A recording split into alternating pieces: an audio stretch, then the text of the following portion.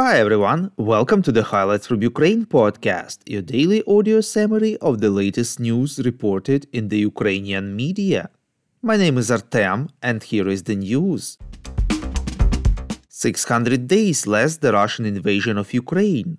President of Ukraine Volodymyr Zelensky informed in his evening video address that he met Penny Pritzker, the US Special Representative for Ukraine's recovery, who arrived in Kyiv. According to Zelensky, they discussed all the issues that directly affect life in Ukraine: protection of the energy sector, macro-financial support, reconstruction, protection of investments from the war risks, attracting private business. He added that Kyiv is working as hard as possible to give Ukraine's warriors more air defense, to give more protection to the cities so that they can maintain life, including economic life.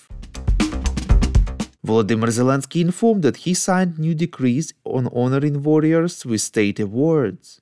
Quote, over the course of the full-scale war, more than 60,000 Ukrainians have been awarded. This is truly full-scale courage. Courage that is rooted in the character of our people. The character that does not give up. The character that will prevail, unquote, stressed the head of state. 2 more evacuation flights left Israel yesterday, reports Ukrainska Pravda. A second evacuation plane with 155 Ukrainians, including 107 women and 23 children on board, took off from Tel Aviv to Cluj, Romania.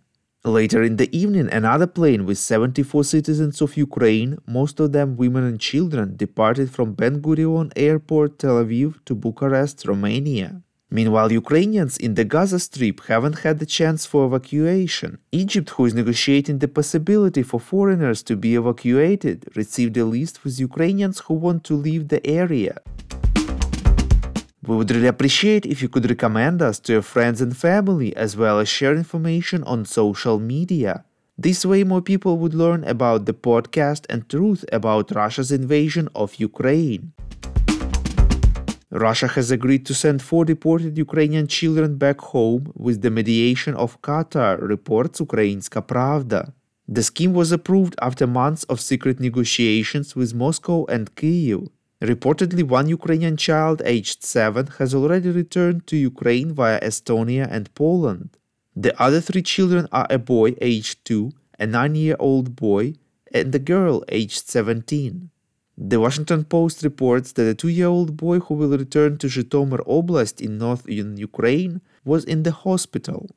He was only 6 months when Russia invaded Ukraine on 24th of February, and he lost contact with his mother.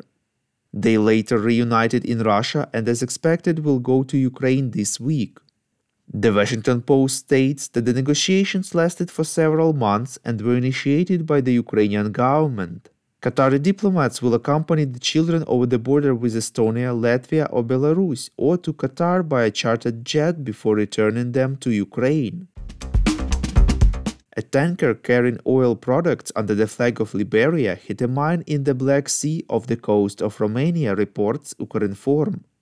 The Alina Jafov tanker suffered minor damage in yesterday's incident, but the crew was not injured. This is the second ship this month that was damaged in a naval mine explosion. Earlier, a Turkish ship hit a mine near the coast of Romania in the Black Sea and suffered minor damage. Thank you for listening to the Highlights from Ukraine podcast. We're a commercial initiative of just 2 people and we need your help to grow. Share information about the podcast, rate us in the app, subscribe to our Patreon. With your support, we're getting better. We call on you to demand from governments of your countries to impose the toughest sanctions possible on Russia and its citizens to stop their invasion of Ukraine.